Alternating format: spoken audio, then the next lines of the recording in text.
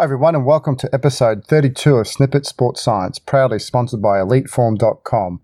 I'm Chris Cavillio and today joined by Jared Coleman-Stark. How are you today, Jared? Excellent. How are you doing, Chris? Very well. It's great to have you on board and thank you very much for listening to our episodes. We've been really appreciating it and Jared's been doing a ton of work on the social media side and we've been loving the engagement, really enjoying the comments, the feedback, and we've been finding this has actually been helping put a better podcast out for you. A lot of the work we actually look at tends to typically look at physical activity and so forth with training. So it's quite nice to investigate the nutritional side of things, as in the last few episodes we looked at creatine supplementation and the wonderful effects of that. So today we're actually going to continue that theme and look at the review article called Periodised Nutrition for Athletes out of SportsMed by the author Duchendrup, and apologies if I've pronounced that incorrectly. And this is another study from Loughborough University. We've looked at some of their work previously, and they seem to put out some pretty good sports science. Yeah, definitely. I lived in the UK at Bath, and at the time, Loughborough, or Loughborough for the American listeners. Yeah, they were the best university for sports, and obviously with their publications here, just indicative of that. All right, so one of the big elements that this article looks at is previously most nutrition in sport has focused very much on the effects of muscle, but we know that that is not the only thing that nutrition affects. It also affects the brain, vasculature, and intestines, and so those factors need to be accounted for in your nutrition for exercise. So the author here, Asker Duchendrup, has taken a periodized nutrition approach to this, where he defines periodized nutrition as the strategic combined use of exercise training nutrition, or nutrition only, with the overall aim to obtain adaptations that support exercise performance. Under these concepts, there are several elements that we'll look at, including training low, training high, training the gut, training hypohydrated, the various supplements, and the individual needs of athletes. Just to elaborate a bit more on training high and low, that refers to carbohydrate intake around the training. It's become increasingly clear that adaptations initiated by exercise can be amplified or dampened by nutrition. For example, it's well established that in the absence of protein feeding post-exercise, net protein synthesis is low and the muscle may actually be in negative protein balance. There is also evidence that lowering carbohydrate availability can promote specific adaptations in the muscle. In contrast, high-dose antioxidant supplementation has the potential to reduce training adaptations. We know that quite some time ago, they say we need a lot of hard training to have lots of antioxidants, but here they're actually promoting that it's not the most ideal supplement to be taking. Researchers mostly focus on adaptations in skeletal muscle. There are many adaptations in other organs that are influenced by nutritional intake and that are important to sports performance. Such changes and their relevance for athletes are often overlooked or have received significantly less attention. Examples include, but not limited to, the vasculature, the brain, and the intestine. For example, there is evidence of the upregulation of carbohydrate transporters in the intestine in response to carbohydrate feeding, and there are alterations in gut microflora in response to changes in diet.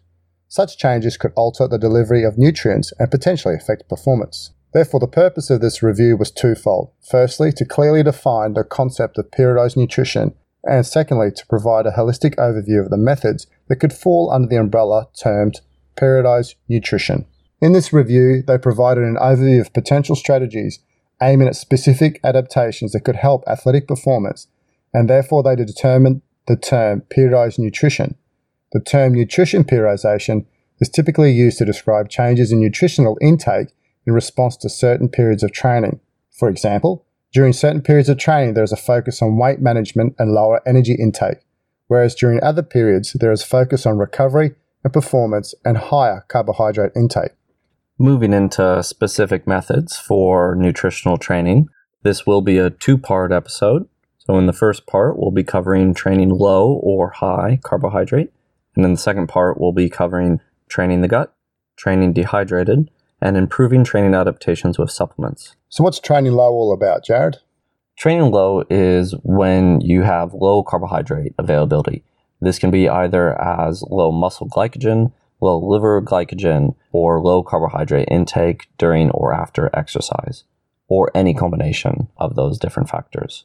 And what's the rationale behind reducing carbohydrate? The rationale is derived from early studies that observed links between carbohydrate availability, such as muscle glycogen, and gene expression.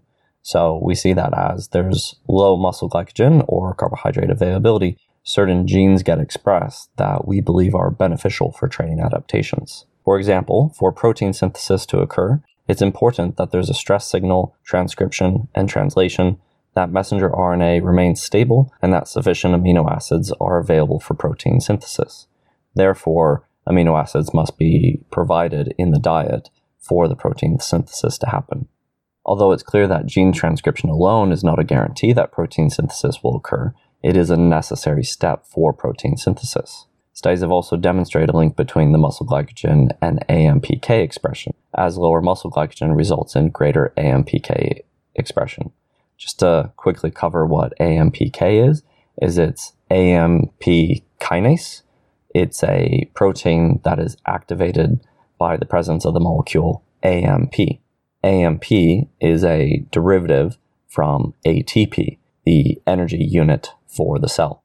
So as the muscle contracts, ATP is broken down to ADP and AMP, and then that AMP activates AMP kinase, AMPK. And it's the carry-on effects from AMPK that cause a lot of the training adaptations. There's been a fair few studies around this as well, looking at demonstrating links between muscle glycogen and AMPK expression as well. Absolutely, and we think a lot of those expressions may be enhanced to a greater extent when the exercise is performed under conditions of carbohydrate restriction. Glycogen, in particular, plays an important role in the regulating gene transcription in muscle, which can alter protein synthesis and ultimately the training adaptation. So that's an overview of training with low carbohydrate, but there are specific methods for being able to achieve low carbohydrate in and around training. And there's 6 of those. The first is training twice a day. So you decrease your muscle glycogen with the first training session, and then you have lower muscle glycogen moving into the second training session, which increases the expression of relevant genes. The second method is to train fasted, which causes the liver glycogen to be low initially. Third, you can train with low exogenous carbohydrate availability. This means that no or very little carbohydrate is ingested during prolonged exercise, and this exaggerates the stress response. The fourth strategy is to have low carbohydrate availability during recovery. So post-exercise, no carbohydrate or very little carbohydrate is actually ingested. This can also prolong the stress response. Fifth, you can sleep low, which means that the post-exercise period in which there's low carbohydrate availability is actually extended, causing muscle and liver glycogen to be low for several hours during sleep. 6, you can just have a overall low carbohydrate, high fat, or ketogenic diet, which results in long-term low carbohydrate stores. Covering each of these in more detail, the first strategy, training twice a day, was first demonstrated by a study that used a one-legged kicking model to compare training daily, once a day, or training twice a day, every other day. That study by Hansen and colleagues found that the training twice a day increased the oxidative capacity and increased glycogen levels.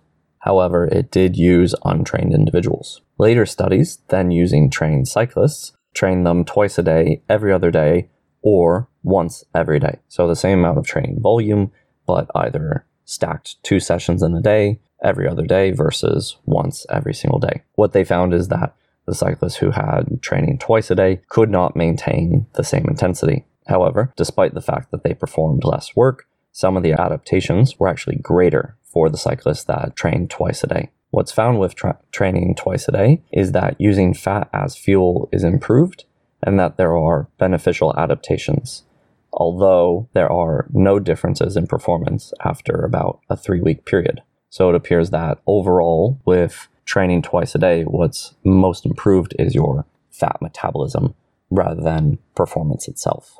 That's really nice there. So on the second point around training fasted, perhaps the most common way to train low is training in an overnight fasted state. Typically, the last meal is consumed somewhere between 8 to 10 p.m. at the night before, and as exercise is performed in the morning before breakfast. So a typical method for most people, waking up early, doing something before the day starts. This situation is different from the previous method, where muscle glycogen was reduced prior to exercise. In this case, training fasted muscle glycogen should be unaffected by the overnight fast, but liver glycogen will be very low. One example demonstrated that training in the fasted state may induce more profound adaptations than training in the fed state, or in other words, a carbohydrate-containing breakfast consuming carbohydrates during exercise. The authors concluded that training in the fasted state was more effective to increase muscle oxidative capacity than training in the fed state. They also observed that intramuscular fat utilization was increased with fasted training and noted improvements in the regulation of blood glucose levels. The mechanisms are likely to be different from training with low glycogen. In another study, DeBock et al. Showed that exercise in the fasted state facilitated intramuscular fat during exercise and improved glycogen resynthesis.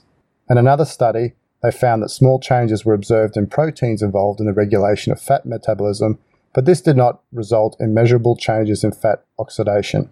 So these results of these studies are quite promising, and there appears to be potential benefits of training in the fasted state. However, as always, there's still a number of practical questions that still need to be answered, such as how many days of training per week are needed, what is the type of training, such as intensity and duration, that is most suitable for fasted training, and how many weeks should this training be performed to see meaningful effects. There seems to be a common theme so far in that these training low strategies improve fat metabolism, but don't actually cause performance improvements. Moving into the third strategy, which is training adaptation with low exogenous carbohydrate availability.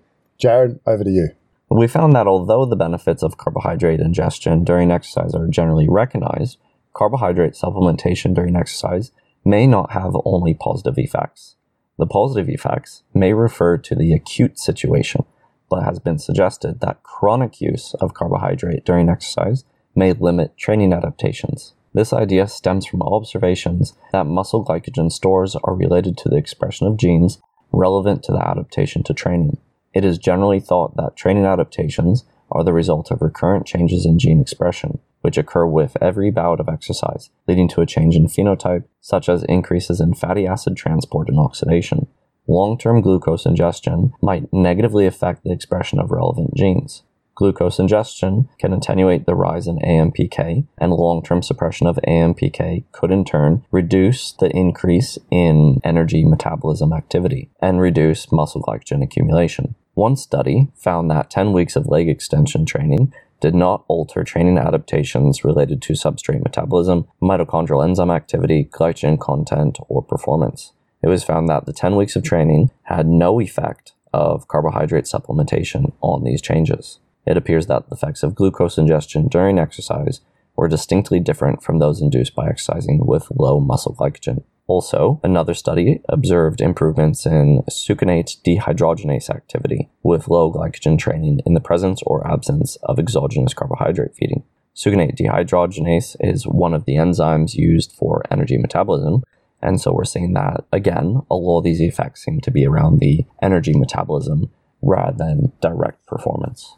The fourth strategy is using low carbohydrate, high fat, or ketogenic diets. Chris, could you tell us about that? Definitely. Another way to train low would be to remove carbohydrate from the diet and to have a long-term low carbohydrate, high fat diet.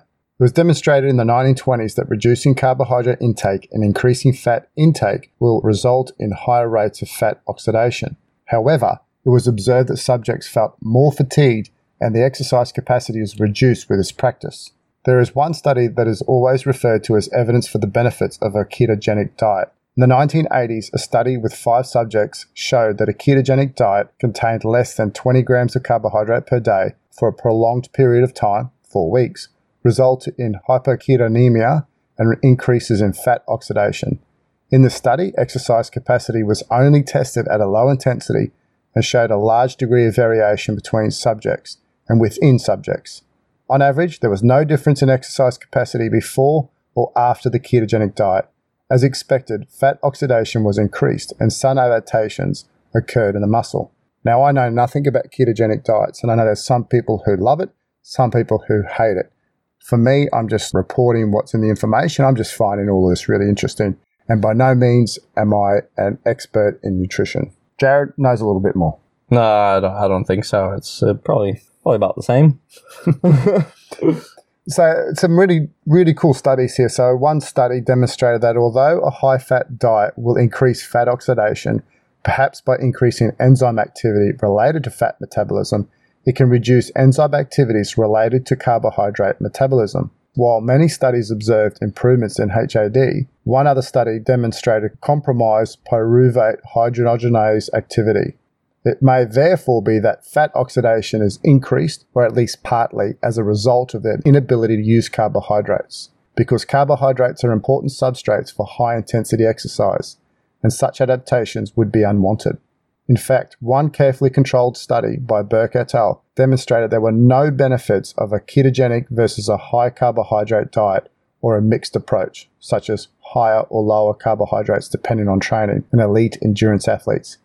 In fact, performance of high-intensity exercise was not improved by 3 weeks of intensified training in the ketogenic diet group. In fact, they had a decrement of 1.6% in performance, while athletes consuming the other diets made substantial performance improvements, such as 6.6% in the high-carbohydrate group and 5.5% in the mixed group. The ketogenic diet has received considerable attention in the popular press, and many claims have been made recently. However, it is important to realize that to date, not a single study has demonstrated performance benefits of a ketogenic diet, included the early study that is often referred to. Thus, at present, there is no data on ketogenic diets in athletes on which to base performance claims. So once again, if you're a big fan of this, don't come attacking us. We're just reading what's reported in literature. Right. And there does seem to be a strengthening theme, at least within this article, that there are metabolic benefits to low carbohydrate, but there don't seem to be performance benefits, and that if you're doing high intensity exercise, that carbohydrate can be quite beneficial. Yeah, that's exactly right. And the fifth subject here is around carbohydrate restriction during recovery. So Jared, I'll let you to cover that one. Yeah, so this is another concept for restricting carbohydrate intake, in which the first few hours after exercise are used to restrict that carbohydrate. The time course of transcriptional activity for many exercise-induced genes stretches across the first few hours of recovery and usually returns to baseline within 24 hours. Traditionally, it was recommended to consume carbohydrate immediately after exercise, as this results in the highest rates of glycogen synthesis. A study by Pillegard and colleagues found that activation of metabolic genes was augmented following 75 minutes of cycling exercise when carbohydrate intake was restricted over 5 hours compared to the controls. Cochrane and colleagues showed that carbohydrate ingestion post-exercise, and not necessarily changes in muscle glycogen content per se, altered the metabolic response to repeated sessions of high-intensity interval exercise. There was improved metabolic adaptation to exercise. Other studies, however, could not confirm this and found no differences between high and low carbohydrate intake during recovery. A recent study investigated the effects of post-exercise carbohydrate intake versus carbohydrate restriction on glycogen and gene expression. The carbohydrate intake resulted in partial glycogen replenishment, but gene expression was not different between the two groups. After 24 hours, glycogen replenishment was similar in the two groups, and gene expression levels returned to baseline levels in both groups. It is not impossible that changes in gene expression levels went unnoted because the timing of the relatively small number of sampling points may not have been perfect. Thus, the effect of carbohydrate manipulation in the recovery phase is still uncertain. What's not touched on in that section, though, is that there have been observed to be immune differences in carbohydrate ingestion following exercise, and that one of the best things you can do to boost your immune system, which is often vulnerable after high-intensity exercise, is to consume carbohydrate following that exercise. I don't do a lot of aerobic exercises, Jared, but I'm kind of leaning towards having some carbohydrate post-exercise. How about you? Well, and the thing is, pretty much any resistance training is high-intensity exercise. Definitely. And so if we're looking at high-intensity exercise, which I think almost all resistance training should fall under, otherwise you're not really lifting. That's right. Then it would make sense to be having some carbohydrate around resistance training for sure. Anyway, we're talking about endurance here, and something that I don't do much of. But right. Well, there's just more research in endurance. Yeah, the research training research will come about eventually. But all right, so this is our final method for having low carbohydrate. sleeping low. Can you tell us about that, Chris? The concept of carbohydrate restriction during recovery was extended into another study where the concept of train high, sleep low, which referred to a hard workout in the evening, resulted in lower carbohydrate availability, so muscle and liver glycogen followed by sleep. This practice goes against the typical advice to athletes to consume carbohydrates post-exercise and before going to sleep to speed up recovery. Training high and sleeping low, however, resulted in a greater upregulation of several exercise-responsive signaling markers, with roles in lipid oxidation the following morning compared with when an evening meal was consumed. In this study, train high, sleep low did not elicit a greater upregulation of cellular markers and mitochondrial biogenesis. The study only addressed the acute changes and did not intend to study the long-term effects of metabolism performance. A follow-up study performed in France studied the longer-term effects of the train high, sleep low approach. In this, 2 groups of triathletes undertook the same endurance training program for 3 consecutive weeks. One group followed a sleep low strategy where they had their high-intensity workout and then post-session they had a restricted carbohydrate recovery meal. And this doesn't really speak much to the mental side of it as well, that if you have a big heavy training session, you try and go to sleep without eating very many. I just imagine myself, I'd be craving carbs. Yeah, definitely. Like as I'm just lying there in bed, I'd be like, oh man, I need some pasta or something, you know? And the control group, 10 athletes, maintained regular carbohydrate intake throughout the day and undertook each training session with their normal high carbohydrate availability. At the end of this, the triathletes performed a simulated triathlon race at the start and the end of the intervention period. The authors found a small but significant effect on performance as 10-kilometer running performance increased after 3 weeks in the sleep low group, but not in the control group. The authors also reported improvements in supramaximal cycling time to exhaustion with sleep low, but not the control. So these are the only 2 studies of the concept of train high, sleep low, and it may be too early to draw firm conclusions. However, these studies do provide promising results. From a practical point of view, it's important to be aware of the potential side effects and the unknown of this approach. And as we know in many studies, they say they use elite athletes, but are they truly elite doing the big kilometers that they would traditionally do? And if they're not using these type of athletes that are doing this type of training loads, caution must be exhibited when trying to implement this type of approach. Definitely. And it's funny once you've read enough sports science literature that you can start seeing cultural elements come through academic papers that in here they've come up with the term train high, sleep low. And to me, this it's clearly come from endurance altitude literature. That's definitely. That's what it makes me think of just straight away is someone was thinking, oh yeah, train high, live low, train high, sleep low. Yeah. And that's obviously referring to altitude, and this is referring to carbohydrates. So it's just a bit of that's very endurance training. So we can see that a lot of this literature has been very much focused on aerobic exercise. Although I think a lot of the high intensity literature, maybe not the prolonged, exhaustive exercise literature, but the high intensity literature can be applied to resistance training outcomes. Yeah, that's a really good pickup there. Very well done. And the next concept is around training high. So we've spoken about the points of training low, so low carbohydrate availability. And the next section here is about training high, which refers to the training with high carbohydrate availability. In this, the muscle and liver glycogen levels are high at the start of exercise, and all the carbohydrates are supplemented during the exercise. There are 2 main reasons for using this approach. Firstly, carbohydrates have shown to be important to maintain the quality of endurance training and reduce symptoms of fatigue and overreaching. The second reason for training high is related to intestinal function. In longer events, it is clear that ingesting carbohydrates and increasing exogenous carbohydrate oxidation will result in improved endurance performance in most events. It is often argued by coaches that it is essential to maintain a high quality of training to optimize long-term training adaptation. There are a few studies that support such beliefs.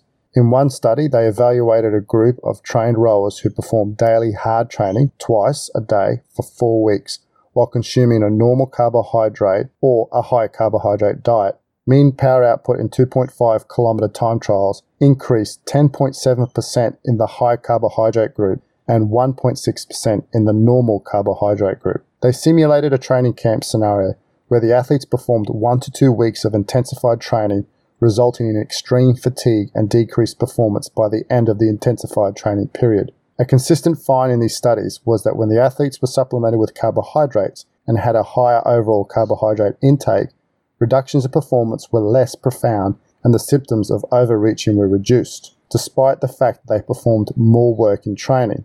Therefore, there is evidence that during extreme training with repeated high-intensity work, a high carbohydrate approach is preferred.